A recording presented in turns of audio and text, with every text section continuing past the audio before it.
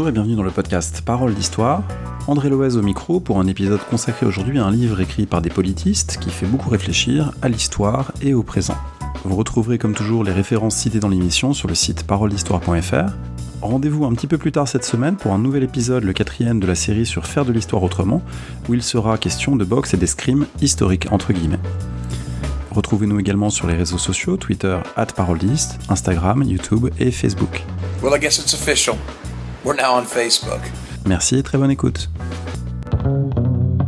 Je suis aujourd'hui avec Laurent Gaillet et Gilles Favarel-Garrigue. Bonjour Laurent. Bonjour. Et bonjour Gilles. Bonjour. Vous êtes tous les deux directeurs de recherche au CNRS, vous travaillez au CERI, Centre de recherche internationale de Sciences Po, le CERI qui nous reçoit aujourd'hui pour enregistrer cette émission, j'en suis très content, autour d'un livre qui n'est pas un livre d'histoire, c'est un livre de sciences sociales, mais on est ravis d'en parler parce que ça me paraît un livre à la fois passionnant, dérangeant parfois parce qu'il raconte, on plonge dans un univers assez inquiétant, et à ce titre aussi un livre qui me paraît important parce qu'il pose des enjeux très actuels sur le rapport à la violence, tout simplement, dans le monde, à la violence et à la justice. Le livre, c'est Fier de punir, le monde des justiciers hors la loi, donc publié au Seuil en ce printemps 2021. Et on va ensemble présenter un petit peu ces enjeux. Peut-être que l'un de vous voudrait nous dire, pour commencer, quel est ce projet, de quoi vous avez voulu parler dans ce livre. On le devine un petit peu, les justiciers hors la loi. Mais Laurent Gaillet, quels seraient les contours du livre, avant de rentrer un peu dans la manière dont vous avez travaillé ? Alors, ce livre traite effectivement d'un certain nombre de groupes plus ou moins organisés, qui, selon l'expression consacrée, se font justice eux-mêmes.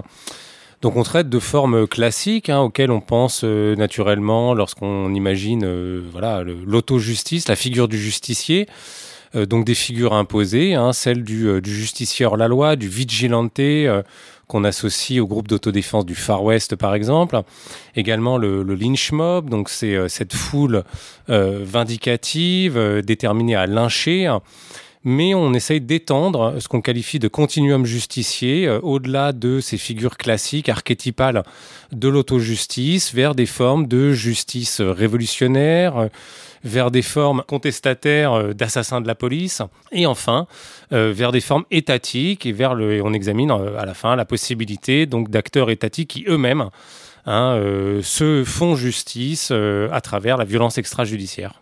Alors ça me paraît un point important et moi je suis très partisan de l'unité des sciences sociales et du fait que ça donne matière à penser, y compris à ceux et celles qui nous écoutent qui font de l'histoire de façon plus stricte, parce que je trouve ça très intéressant de penser ce continuum et de dire voilà, on prend un objet mais on ne réifie pas notre objet, on essaie de le comprendre de manière relationnelle et de montrer que il n'y a pas un seul idéal type, même si c'est une expression familière aux sociologues, mais en fait que ça peut se décliner en différentes formes et notamment que les forces de l'ordre officielles, les policiers ou les militaires peuvent aussi être dans ce registre de l'auto-justice ou de la justice extra-légale, Gilles Favarel-Garrigue.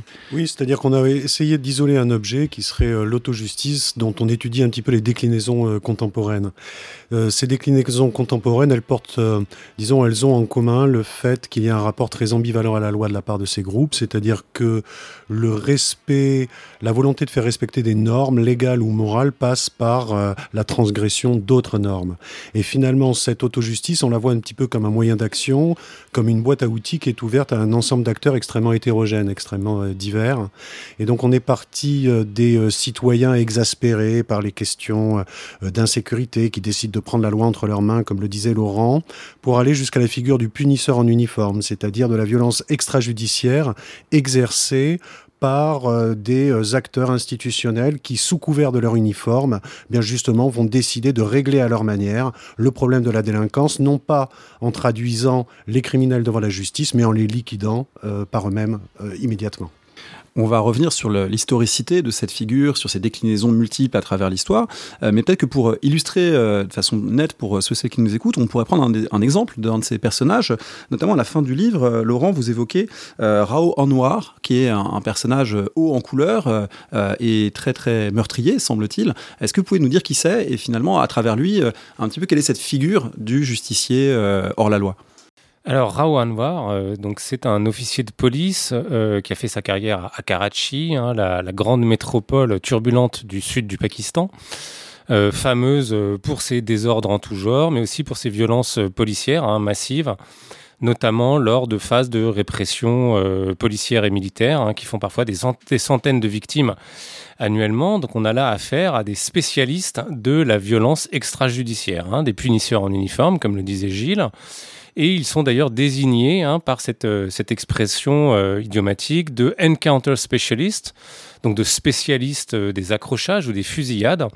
Une expression empruntée au jargon policier indien, en particulier des policiers de Bombay, qui se sont fait une spécialité de ces exécutions sommaires dans la lutte contre le crime à partir de la fin des années 80. Et cette figure a vraiment été coproduite à l'intersection de la répression policière, mais aussi de l'imaginaire cinématographique, puisque ces personnalités policières, hautes en couleur, comme vous le disiez, mais aussi très controversées, ont été encensées, imaginées, quasiment sacralisées aussi par le cinéma de Bollywood. Et Rao Anwar, c'est la version pakistanaise, paroxystique de cette figure de l'encounter specialist, du spécialiste des exécutions sommaires. Une figure controversée, non seulement du fait de ces exécutions sommaires, des centaines de cas dans lesquels il serait impliqué, mais aussi du fait des différents trafics dans lequel il se trouve mêlé. Et là, on est au cœur d'une des tensions qui parcourt l'ensemble de l'ouvrage, qu'on retrouve dans l'ensemble des figures de justiciers hors la loi, qu'on examine, qui est justement leur ambivalence, à la fois le fait qu'ils violent la loi pour maintenir l'ordre, mais aussi le fait qu'ils prétendent incarner, être des parangons de vertu publique, tout en se trouvant accusés de diverses malversations, rackets et autres entreprises criminelles. Rao Anwar, c'est presque jusqu'à la caricature l'incarnation de cette tension. Une tension qui est aussi celle, vous l'avez dit, entre quelqu'un qui est encensé, qui est critiqué, mais aussi une tension entre la nature un peu clandestine de ces actes qui sont pas légaux, mais aussi la visibilité extraordinaire qui leur est donnée par des formes de médiatisation. On a parlé de Bollywood, on pourrait aussi parler des réseaux sociaux et du fait que c'est devenu une mode de diffuser un certain nombre de vidéos, d'actes violents, d'actes justiciers. Cette justice punitive, expéditive, au nom de valeurs supérieures pour la défense d'une communauté, etc., Gilles Favary-Garrigues, c'est pas quelque chose qu'on fait complètement caché ou discrètement, c'est quelque chose qui se veut très souvent visible.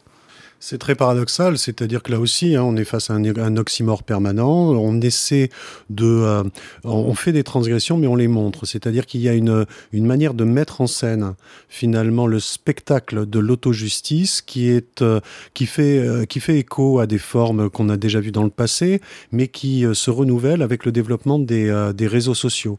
Concrètement, en Russie, par exemple, dans les années 2010, ce qui est tout à fait frappant, c'est de voir des vigilantes russes se mobiliser contre diverses formes de délinquance, choisir chacun un type de criminel à punir et le faire en se filmant. C'est-à-dire que lorsqu'ils arrivent quelque part pour régler leur compte, ils sont armés, ils ont leurs poings, ils savent se battre, mais en plus, ils ont toujours une caméra qui va leur servir à produire des films qu'ils montent le lendemain et qu'ils placent sur leur chaîne YouTube. Donc on a une manière très décomplexée en Russie dans les années 2010 d'assumer ce spectacle de l'autojustice au nom de la défense de lois ou de valeurs qui semblent consensuelles. Par exemple, on va dire, parce que la drogue est un problème et menace la santé des enfants russes, on a le droit d'aller casser la gueule à un dealer, on a le droit d'aller détruire sa voiture, d'aller détruire ses biens, etc. Et là, on voit bien cette tension justement sur violer la loi pour maintenir l'ordre. C'est au nom de l'ordre qui consiste à protéger les enfants de la drogue, on va se sentir habilité à commettre des infractions, notamment des infractions matérielles contre les biens et des infractions contre les personnes. On va retrouver aussi certaines manières de punir qui sont tout à fait troublantes, c'est-à-dire que dans le domaine de la lutte anti-drogue, les justiciers ne vont pas se contenter de neutraliser le criminel, mais des fois ils vont le ligoter, des fois ils vont lui renverser de la peinture dessus, ils vont filmer tout ça et cela va faire des spectacles punitifs qui seront le lendemain regardés sur les réseaux sociaux. Alors j'ai cherché sur la jaquette du livre, j'ai pas vu le logo de l'Office du tourisme de Russie, ni du Pakistan, ni de Colombie, bizarrement. C'est vrai que ça donne pas une image extraordinairement séduisante d'un certain nombre de ces univers, et votre livre, il est aussi intéressant que dérangeant par certains côtés, parce que ça donne une image du monde actuel extrêmement violente, et une violence aussi qui est mondialisée, qui est en résonance. Un des protagonistes que vous étudiez parle à un moment de djihad arien, et on voit comment les gens se construisent en lien avec un imaginaire transnational ou global de la violence mise en scène, où il faut finalement faire assaut de virilité guerrière pour répondre aussi aux menaces perçues de l'extérieur et puis aux choses comparables qui existeraient dans d'autres sociétés. C'est devenu un peu un trend global, ce phénomène. Alors oui, c'est ça justement. C'est-à-dire, c'est vrai qu'on ne donne pas forcément envie d'aller dans les pays sur lesquels on travaille. Donc l'Inde et le Pakistan en ce qui concerne Laurent et la Russie pour moi. C'est un livre sur l'autojustice. Donc on met en scène des figures dérangeantes, des personnages assez troublants qui jouent justement de leur charisme pour imposer des spectacles punitifs.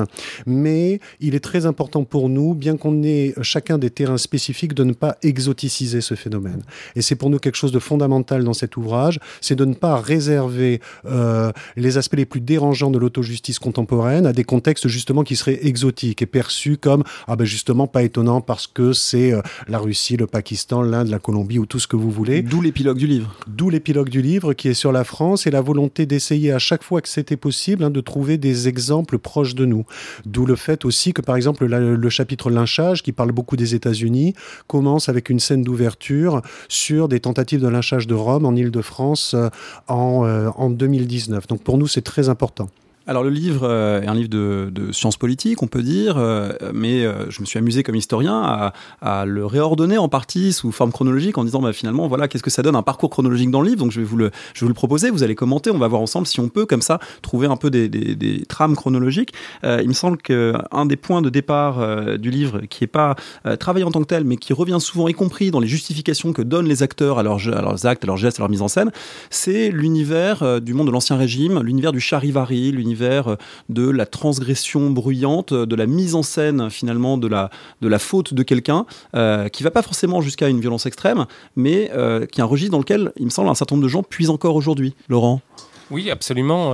On a été très inspiré par un certain nombre de travaux, alors historiens de manière générale, et en particulier par toute une floraison de travaux sur le charivari tout au long des années 70, par un certain nombre de très grands historiens, à commencer par E.P. Thompson, qui, notamment à travers une série d'articles publiés dans les Annales, puis dans un ouvrage collectif co-dirigé par Jean-Claude Schmitt et Jacques Le Goff sur le charivari. En anglais, ça donne parfois rough justice. Alors, rough music. Rough music. Voilà, c'est ça. C'est cet article donc, de 1972 des Annales où E.P. Thompson pose vraiment les bases d'une réflexion comparative sur le charivari, où au-delà de la réflexion sur le charivari, qui intrinsèquement est passionnante, et sur les spécificités notamment de sa variante anglaise, la rough music, il s'interroge sur la possibilité d'un schéma comparatif, et surtout il fait le constat d'une convergence de formes à travers l'Europe, de ces pratiques de justice coutumière, pas uniquement villageoise d'ailleurs, puisqu'on les retrouve dans un certain nombre d'environnements urbains, dans l'Ancien Régime, comme vous l'évoquiez. Et il s'interroge sur justement ensuite que faire de cette convergence de formes. Et je crois que l'apport vraiment de cet article, et c'est quelque chose qui nous a inspiré pour notre propre démarche comparative, c'est justement de ne pas s'arrêter à ce constat d'une convergence formelle, parfois troublante, dans des contextes sans connexion directe, dans ces pratiques justement de justice coutumière. Et finalement, ce que dit Thompson, et cet argument me semble toujours valide, c'est finalement au-delà de la convergence de formes, on a une divergence de signification politique. Et donc, il faut aller au-delà de ce constat pour réinscrire ces pratiques dans leur contexte historique, dans les configurations politiques et économiques dans lesquelles elles se déploient. Et ce qu'il montre finalement, c'est que, en dépit de cette convergence formelle, cette pratique de la justice coutumière, mais ce constat pourrait être étendu à d'autres formes d'autojustice, c'est ce qu'on fait dans le livre, ne sont pas cantonnés à un registre politique. C'est ce qui fait que l'autojustice, telle qu'on la voit à travers le vigilantisme aux États-Unis, les lynchages bien sûr, y compris dans leur déclinaison contemporaine, sont plutôt associés à des formes réactionnaires, mais ne sont pas prisonnières de causes ou de groupes sociaux réactionnaires. Et c'est ce qu'on cherche à faire dans le livre, en ouvrant la réflexion, pour montrer qu'il s'agit plutôt d'un langage symbolique, dirait Thompson, mais aussi d'une boîte à outils qui peut être appropriée et déployée pour des causes extrêmement diverses, y compris progressistes. Toujours chez E.P. Thompson, il me semble qu'il y a un autre concept qui permettrait finalement de faire un lien avec beaucoup de contextes que vous évoquez, c'est celui d'économie morale. Finalement, lorsque des foules se mobilisent dans des révoltes d'Ancien Régime, c'est souvent non pas parce que le droit positif a été transgressé, mais c'est parce que les normes implicites d'une communauté ont fait l'objet d'une atteinte perçue en tout cas, et donc parfois la violence peut être légitimée au nom d'une économie morale qui ne reflète pas nécessairement un droit positif. Et là aussi, il y a quelque chose qui ressemble à certaines situations que vous analysez. Oui, absolument. C'est particulièrement le cas dans les pratiques de lynchage, qui d'une certaine manière s'inscrivent justement dans la continuité de cette matrice charivarique, puisqu'on y retrouve un certain nombre de traits communs, une justice communautaire qui vient justement manifester publiquement, violemment,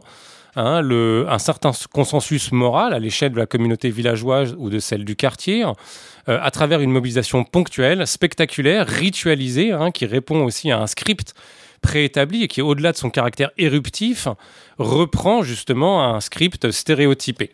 Et ce qu'on retrouve de manière très claire dans des extensions contemporaines, un certain nombre de cas qu'on évoque, notamment en Afrique, en Amérique latine, en réponse aussi à la mondialisation néolibérale, on voit bien s'exprimer justement des formes, de nouvelles formes d'économie morale, sur la question du juste prix, sur des demandes de sécurité aussi. Alors là, il peut y avoir aussi une forme d'adresse au pouvoir public à travers ces formes de violence, où on tente aussi de renégocier un contrat social, un contrat moral avec les autorités publiques, non seulement à l'échelle du quartier, mais au-delà. On est parti du charivari d'Ancien Régime et on a enjambé finalement pour arriver jusqu'à des formes contemporaines dans les barrios latino-américains d'aujourd'hui.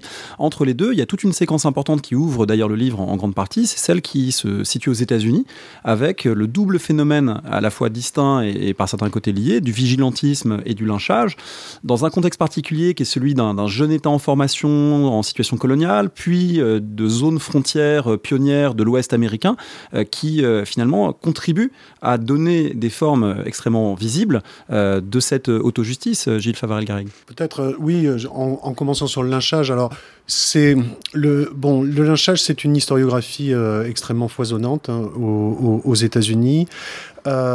C'est une histoire finalement dont les premiers échos remontent à la fin du 19e siècle, c'est-à-dire les premiers témoignages des muckrakers, des activistes pour les droits, etc., sont fin 19e.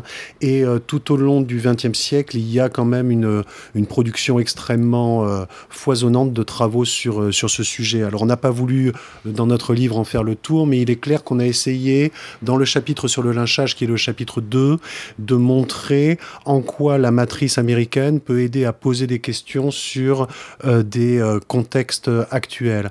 Et à ce titre-là, il y a deux éléments récents de l'historiographie du lynchage aux États-Unis qui nous ont particulièrement intéressés. Le premier, c'est l'idée de la mise en scène du spectacle punitif dans le lynchage, et le second, c'est l'idée de sa globalisation.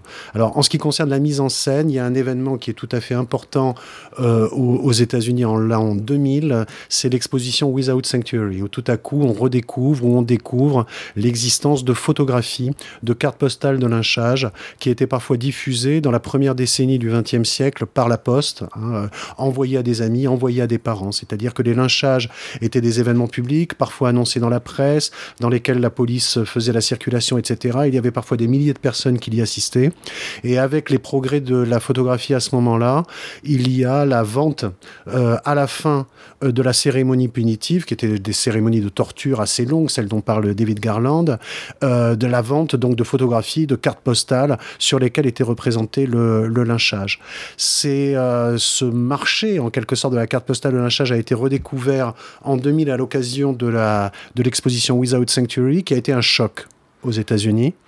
Un choc qui a été aussi un objet de controverse, avec notamment beaucoup de controverses sur le fait que si l'on connaît pour chaque lynchage du XXe siècle le nom de la victime, on ne connaît pas forcément le nom des agresseurs, qu'il y a donc toujours une sorte d'asymétrie entre le statut de la victime et le statut des agresseurs, et des controverses également liées au fait que c'était une exposition itinérante, qu'il fallait trouver des endroits pour les montrer, que ce sont des petits objets et que donc il y avait des images très gênantes de gens qui s'agglutinaient autour des cartes postales, reproduisant ainsi l'espace d'attention du lynchage qui était montré dans la photographie elle-même.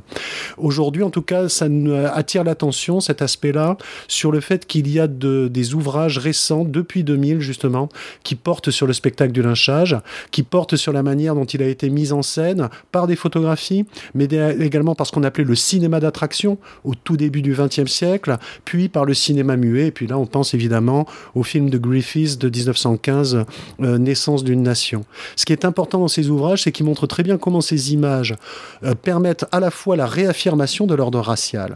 Sont par exemple publiés dans des journaux qui vont essayer d'intimider les potentiels infracteurs noirs ou délinquants, etc., mais qui sont également immédiatement repris par les médias afro-américains afin de mobiliser l'opinion contre le lynchage. Donc les mêmes images sont utilisées à la fois par les dominants en quelque sorte et les dominés, et on peut voir ainsi la même image par exemple du lynchage de Marion en 1930, un lynchage où c'est une image très connue où il y a une foule autour de deux noirs qui sont pendus, qui ont été abominablement torturés, et cette image on va la retrouver dans des journaux blancs, dans des journaux noirs, et même sur la pochette d'un disque de Public Enemy au début des années 90, Easy Shade of Criminal, qui interroge qu'est-ce qu'un criminel, qui est le criminel dans cette image.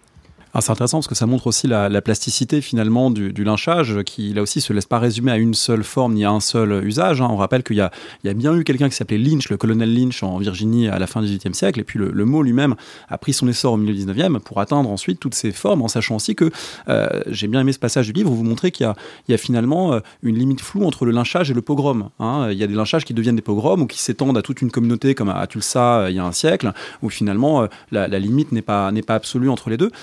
Du lynchage, j'aimerais passer au vigilantisme en soulignant au passage que le lynchage souvent est opéré en réponse à des transgressions perçues comme absolues, en l'occurrence de la barrière sexuelle et raciale, parce que très souvent les gens qui ont été lynchés sont accusés d'avoir commis des viols sur des femmes blanches, et du coup ça fait penser aussi évidemment à ce qui aujourd'hui mobilise beaucoup certains de ces justiciers, c'est notamment tout ce qui tourne autour de la pédophilie, des atteintes aux enfants.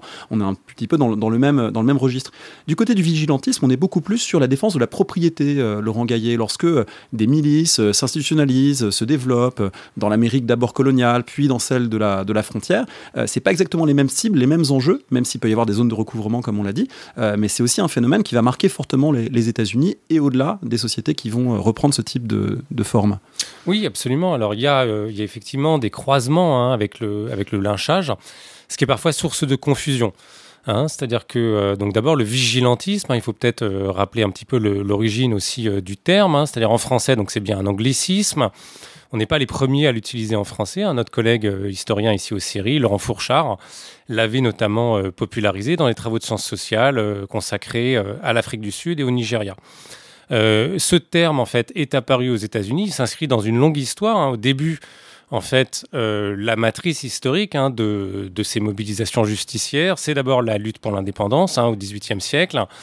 C'est là qu'apparaît d'abord un premier vocabulaire autour de la notion de régulation, puisque les premiers groupes justiciers apparaissant autour des années, à la fin des années 1760 se désignent comme regulators et se donnent pour mission à la fois de lutter contre les loyalistes à la couronne et de contenir la menace des gangs de hors-la-loi.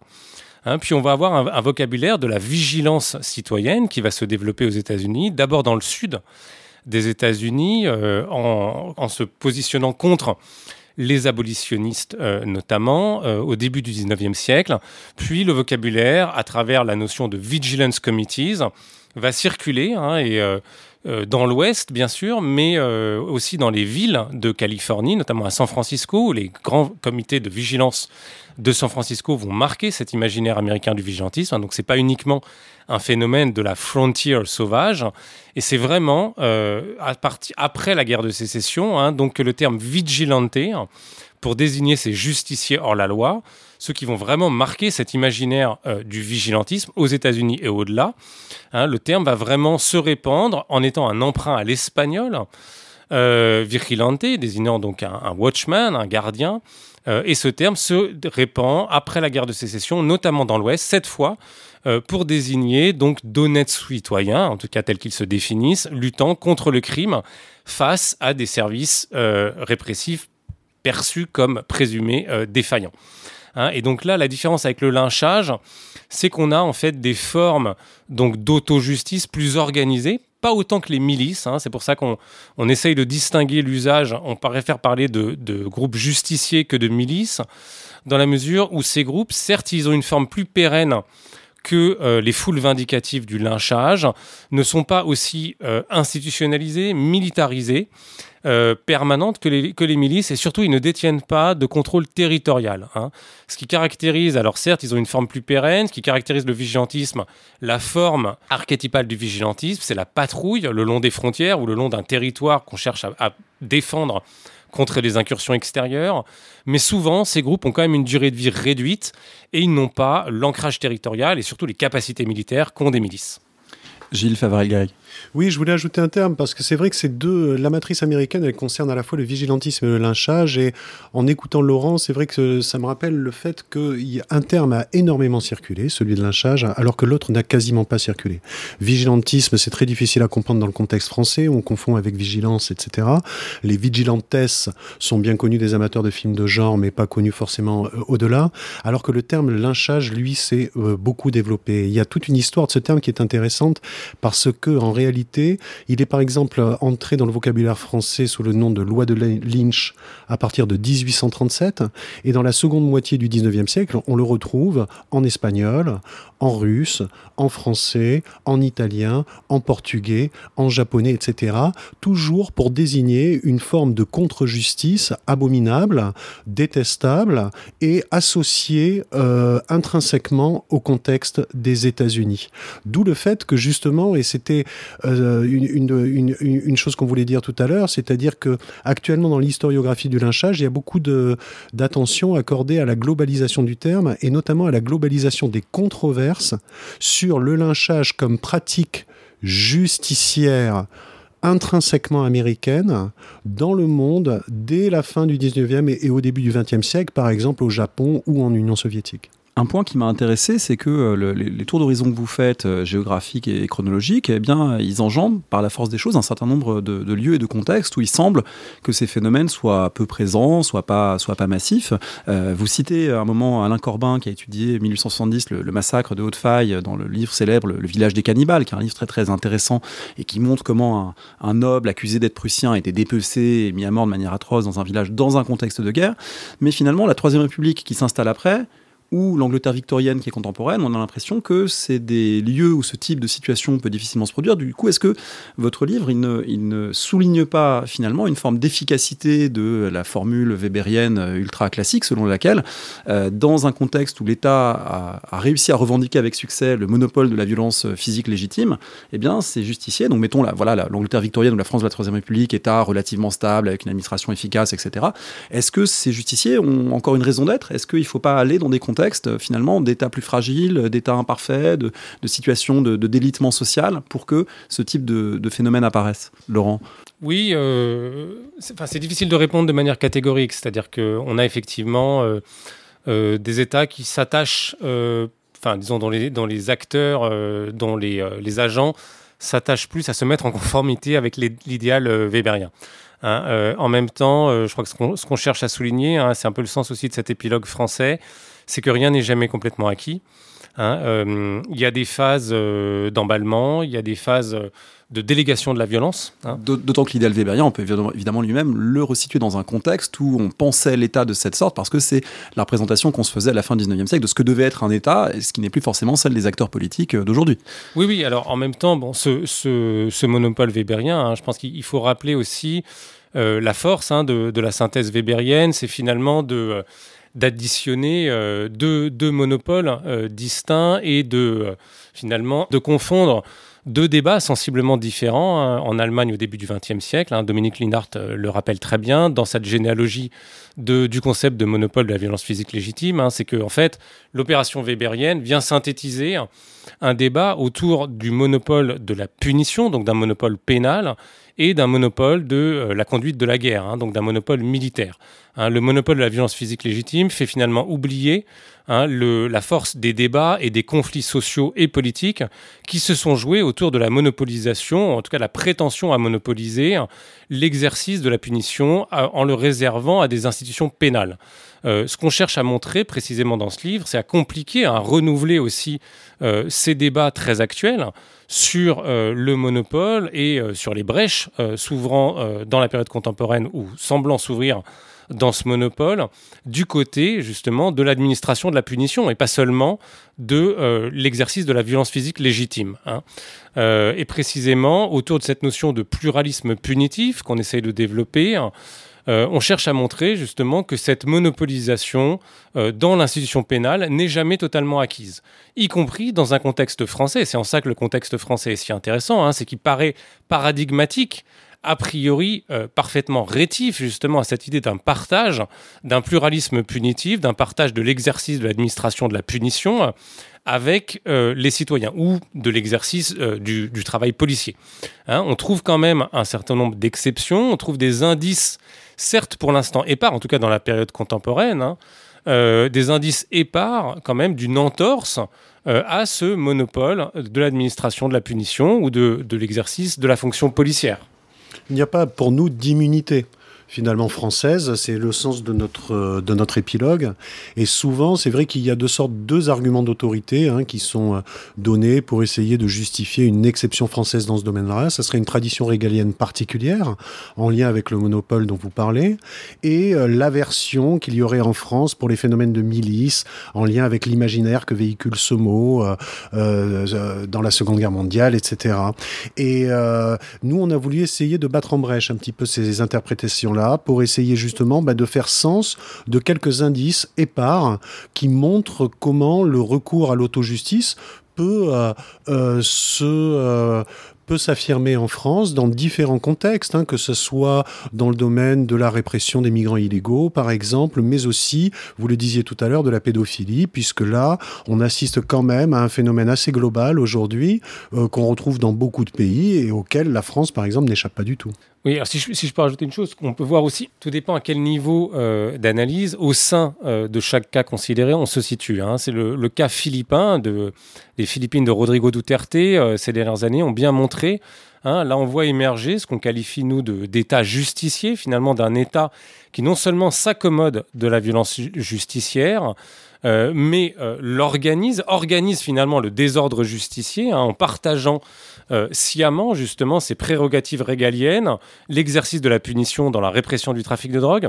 Et ce qu'on peut observer, c'est que la configuration justicière qui se met en place dans les Philippines de Duterte varie sensiblement d'une région à l'autre en fonction aussi de configuration locale du pouvoir, des élites locales qui peuvent résister plus ou moins aux injonctions du pouvoir central et de l'enrôlement justement dans cette guerre à la drogue. Donc on invite aussi à réfléchir, à nuancer le propos en observant les configurations locales de l'exercice justement de ces violences justicières. Oui, c'est l'exercice d'équilibrisme auquel on se livre en essayant justement de faire la part belle au contexte tout en essayant de voir aussi des dynamiques un peu globales. Et c'est vrai que quelque chose qui nous est apparu, c'est quand même qu'on est dans un moment particulier, un moment contemporain qui est, pour l'autojustice en tout cas, qui est la crise du correctionnalisme. C'est-à-dire le fait que dans beaucoup de contextes et pour beaucoup de représentants des élites, un criminel ne peut pas s'amender et que désormais il faut trouver des solutions expéditives pour punir.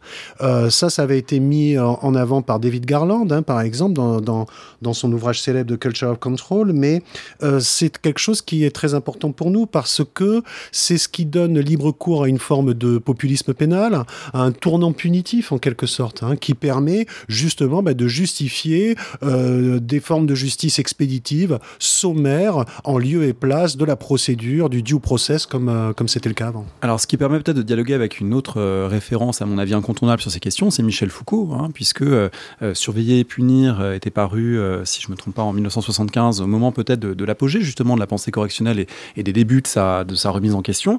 Et ce qu'on lit dans votre livre et les formes de justice expéditive administrée, finalement, elles sont souvent, vous le dites à un moment, volontairement anachroniques, cherchent à renouer avec le spectaculaire par lequel Foucault ouvrait son livre, le supplice de Damien des années 1750, 50, c'est-à-dire le supplice d'Ancien Régime, la visibilité de la peine, pour rompre justement avec la peine routinière jugée inefficace qui serait devenue celle de régimes bureaucratiques, incapables de faire face aux formes nouvelles de désordres sociaux.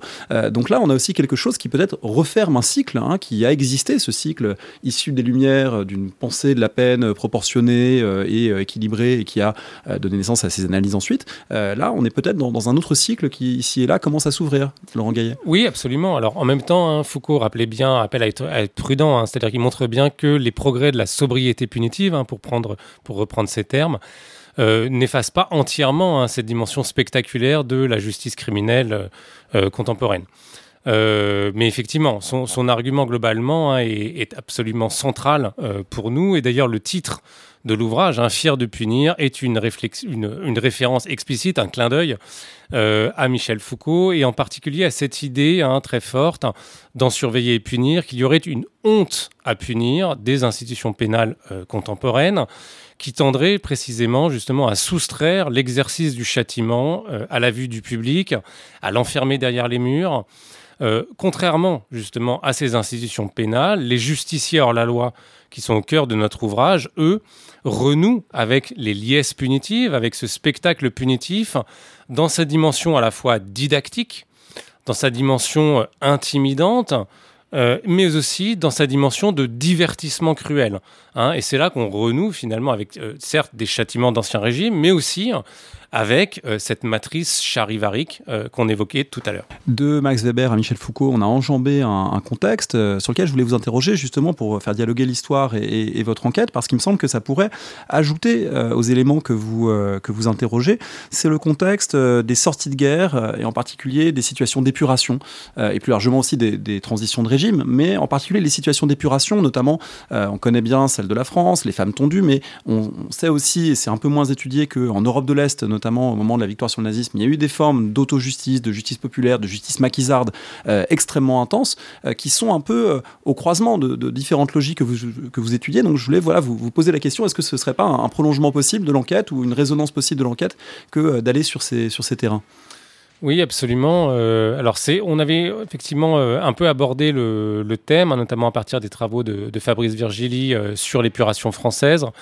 Qui est effectivement le cas auquel on pense immédiatement. Dans en fait la prépublication qui est à l'origine de cet ouvrage, qui est un dossier de la revue Politics qu'on avait publié il y a quelques années, c'est un point qu'on n'a pas repris.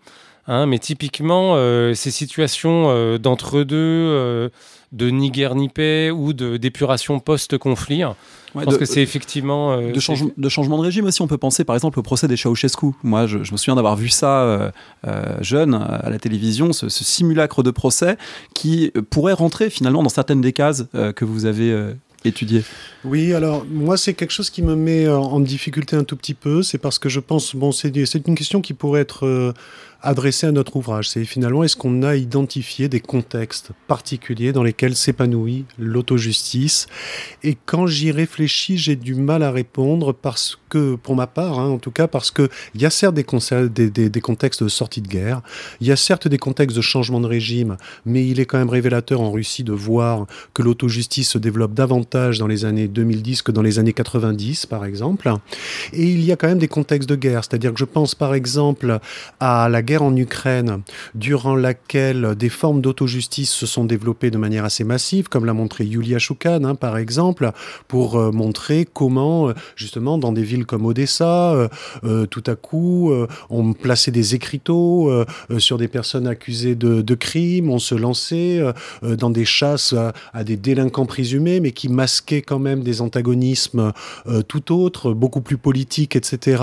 Donc il me semble qu'en y réfléchissant, on pourrait à la fois trouver des contextes de sortie de guerre, mais aussi des contextes de guerre et des contextes assez stabilisés comme ceux justement qu'on voit en France aujourd'hui, par exemple. Donc pour moi, c'est encore un point d'interrogation. Je ne sais pas ce qu'en pense Laurent, mais en ce qui me concerne, ça demeure un point d'interrogation et je peux comprendre qu'il puisse y avoir une légère frustration de ce point de vue. Alors justement, pour prolonger l'interrogation, je voulais vous poser la question d'un autre contexte qui m'a beaucoup intéressé, si justement on essaie de lire votre livre un peu à rebours et de façon chronologique, c'est celui des années 70, parce que là il me semble qu'on est peut-être au moment moment où l'éventail de ces formes d'auto-justice ou de justice expéditive hors la loi, etc., est le plus vaste, puisqu'on a à la fois des formes de justice patronale, des milices patronales qui cassent des grévistes, on a des formes de justice communautaire noire ou juive dans les villes américaines, par exemple, qui se protègent aussi des formes d'auto-justice dominantes.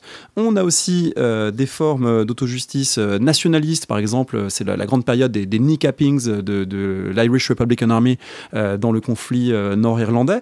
Donc, on a l'impression d'une grammaire de l'auto-justice qui peut être appropriée peut-être par plus d'acteurs qu'à d'autres moments de l'histoire.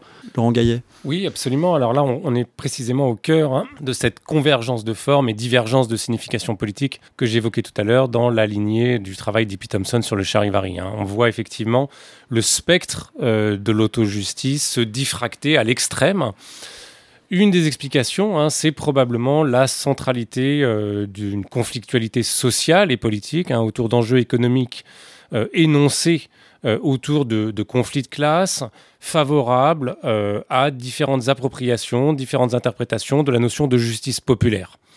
Là, on retrouve Michel Foucault, notamment dans ce fameux dialogue avec les Mao français.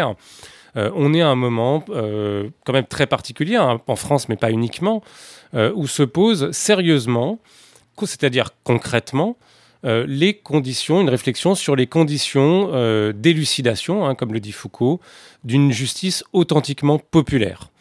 Cette réflexion traverse les luttes politiques de la gauche radicale du moment, de l'Argentine au Japon, donne lieu à un certain nombre d'expérimentations plus ou moins radicales, plus ou moins sanglantes. Et effectivement, de l'autre côté de la barricade, on voit des organisations patronales, là encore dans des contextes très différents, elles-mêmes mettre en place des organisations armées, invoquant parfois elles-mêmes leur propre justice au nom du retour à l'ordre, de leurs propres normes morales, pas seulement de la remise en place d'un ordre économique, mais bien de valeurs morales, celle du travail, celle de l'ordre établi contre ce désordre révolutionnaire. Donc je crois qu'il y a quand même cette effervescence particulière des luttes révolutionnaires et donc des contre-luttes patronales du moment, c'est-à-dire qu'on oublie aussi la violence justement de ces luttes patronales de manière symétrique par rapport aux luttes révolutionnaires du moment. Et cette effervescence, vous le disiez, se répercute aussi sur des luttes nationalistes, celle de l'IRA qui, à leur tour, expérimentent ou renouent avec des formes plus anciennes, déjà expérimentées en Irlande du Nord au début, en Irlande de manière générale au début du XXe siècle, et qui renouent là aussi avec cet idéal de justice populaire dans le contexte de lutte révolutionnaire. Gilles Favarel-Garrigue. Oui, et puis quant au contexte américain, les années 70, elles sont extrêmement marquantes pour l'autojustice. C'est-à-dire que vous parlez de l'autodéfense de certaines minorités dans leur quartier par rapport au trafic de drogue. Ici, on peut penser à certains quartiers noirs, par exemple. On peut penser aussi au quartier juif de Brooklyn.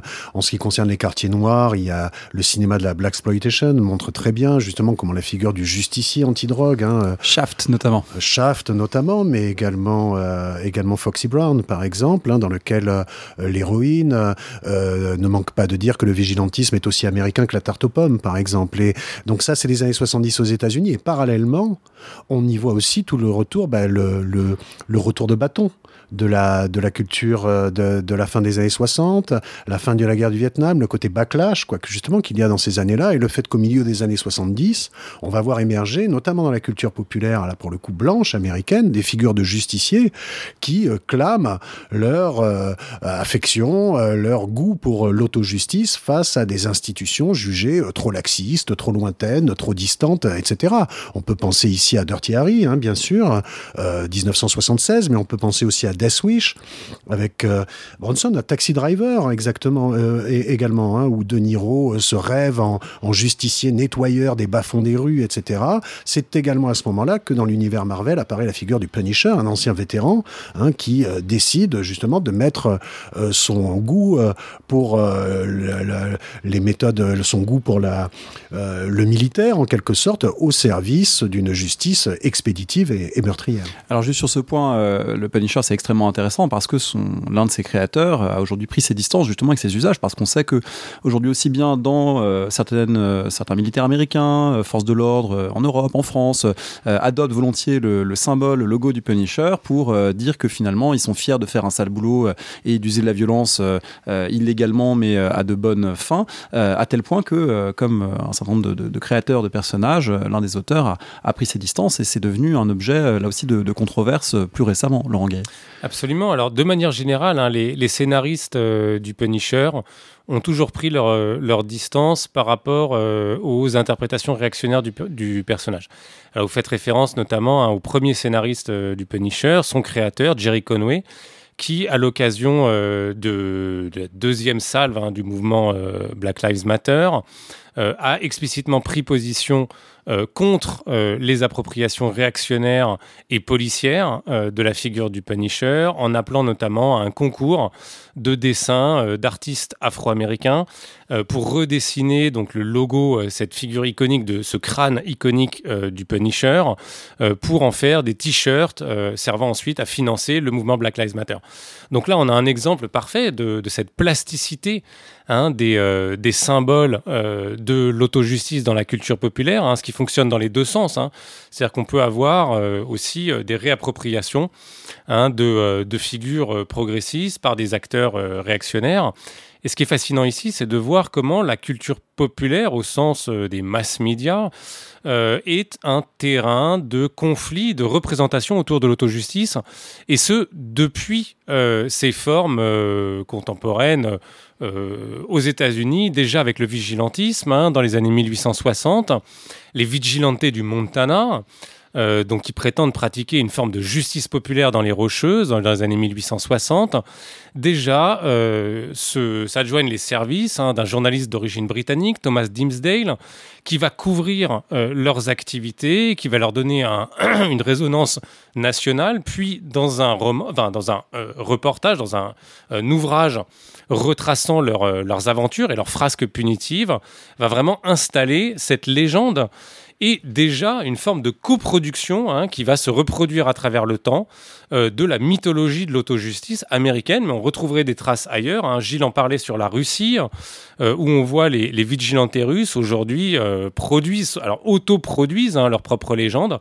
On le retrouve aussi avec les encounter specialists, les policiers punisseurs en uniforme que j'évoquais en Inde et au Pakistan, qui parfois coécrivent leur propre film, leur propre légende au cinéma, à Bollywood, en travaillant avec le cinéma.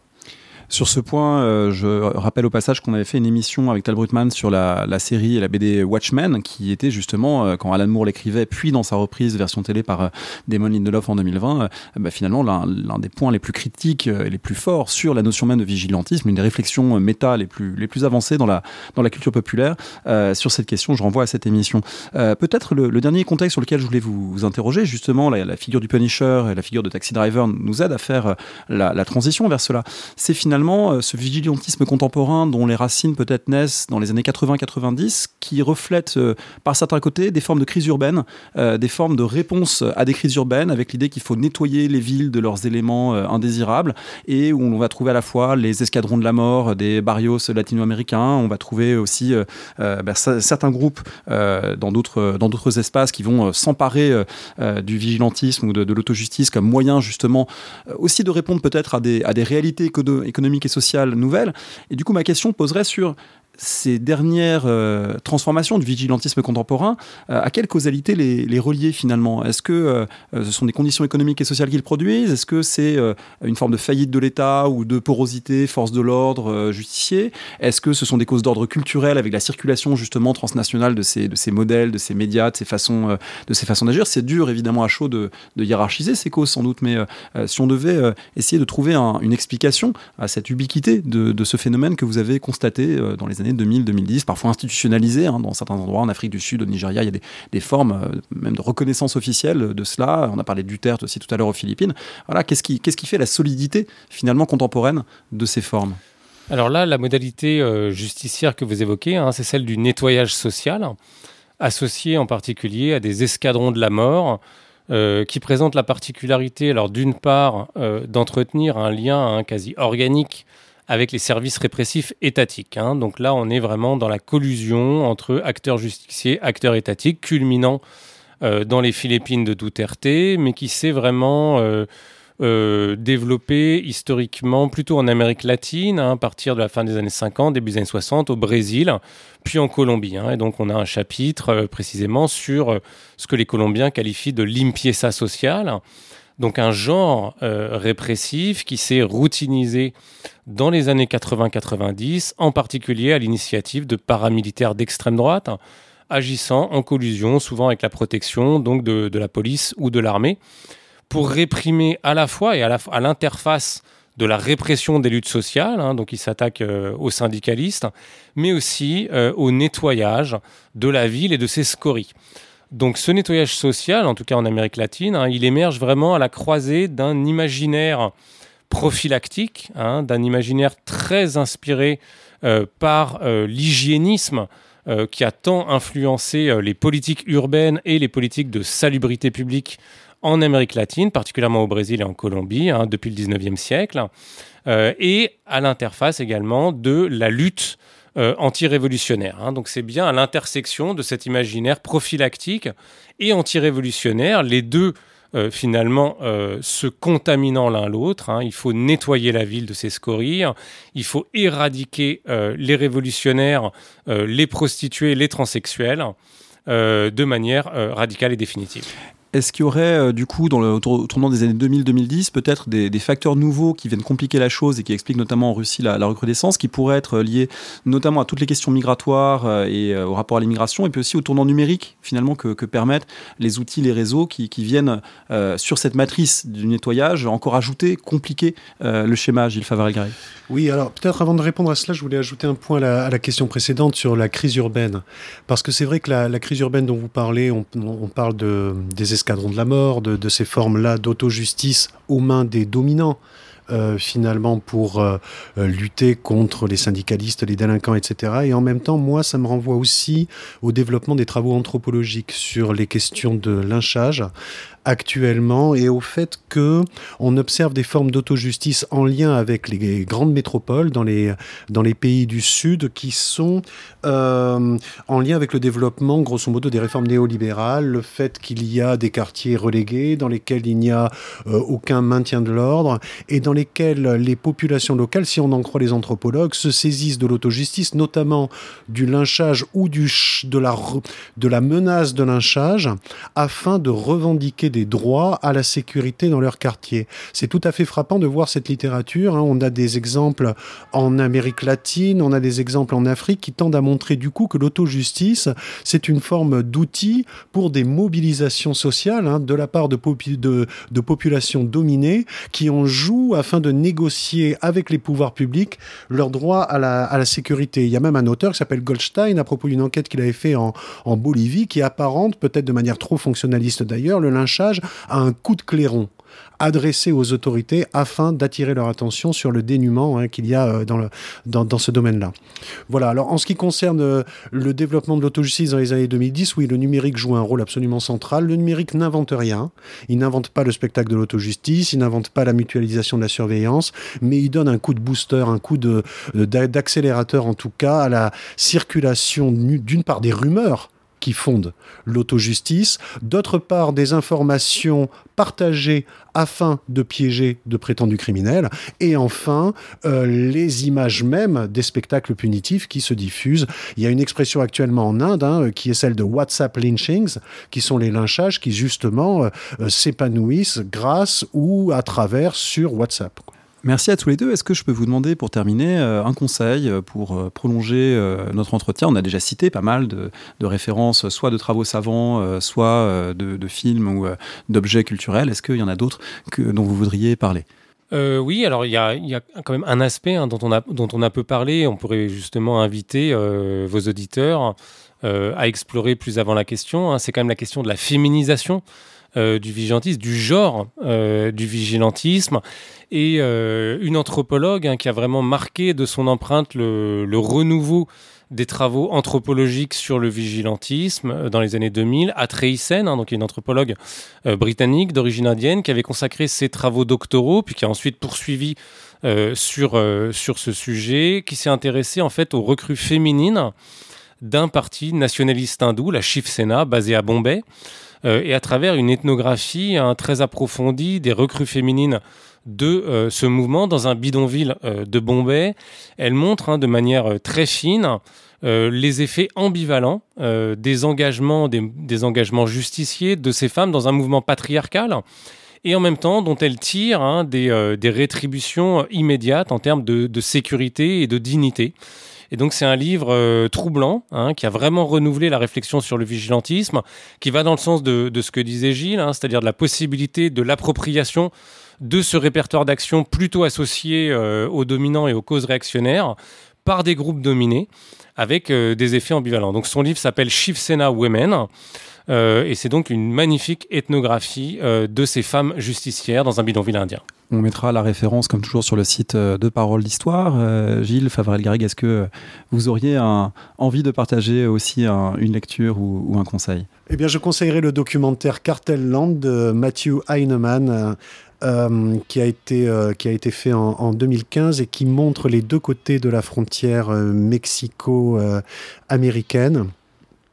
Avec les Minutemen de l'Arizona d'un côté, qui sont des vétérans qui s'investissent dans la lutte contre les migrants illégaux, donc qui patrouillent dans leur 4x4, les jumelles à la main, afin de repérer les passeurs de migrants et les migrants eux-mêmes, souvent avec beaucoup d'ennuis, parce que en réalité, ils n'en croisent pas beaucoup, et donc ils passent surtout beaucoup de temps à parler de ce qu'ils font, à échanger autour du feu, autour de leurs expériences militaires, ce qui renvoie d'ailleurs à un autre excellent livre qui s'appelle Waiting for José de Harel Shapira sur les Minutemen. Et de l'autre côté de la frontière, on a les autodéfenses mexicaines, étudiées, elles, par Romain Lecourt-Grandmaison, par exemple, dans lesquelles on voit les efforts au niveau local d'hommes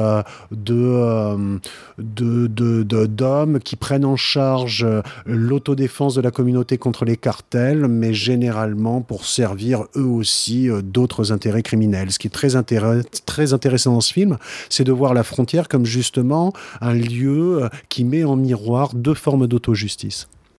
Merci beaucoup à tous les deux. On va se quitter avec une petite citation cinématographique, là encore sur la suggestion de Gilles Favrel-Garrigues, un extrait de La soif du mal d'Orson Welles de 1958. Peut-être dites-nous le choix de ce qu'on va entendre.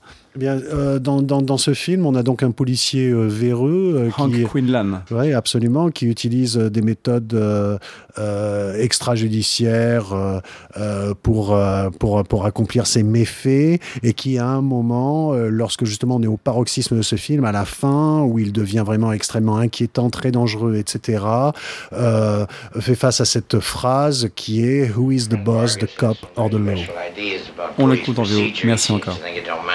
Is hanged or not, so long as we obey the fine print. Captain, I don't think a policeman should work like a dog catcher. No? Putting criminals behind bars? No.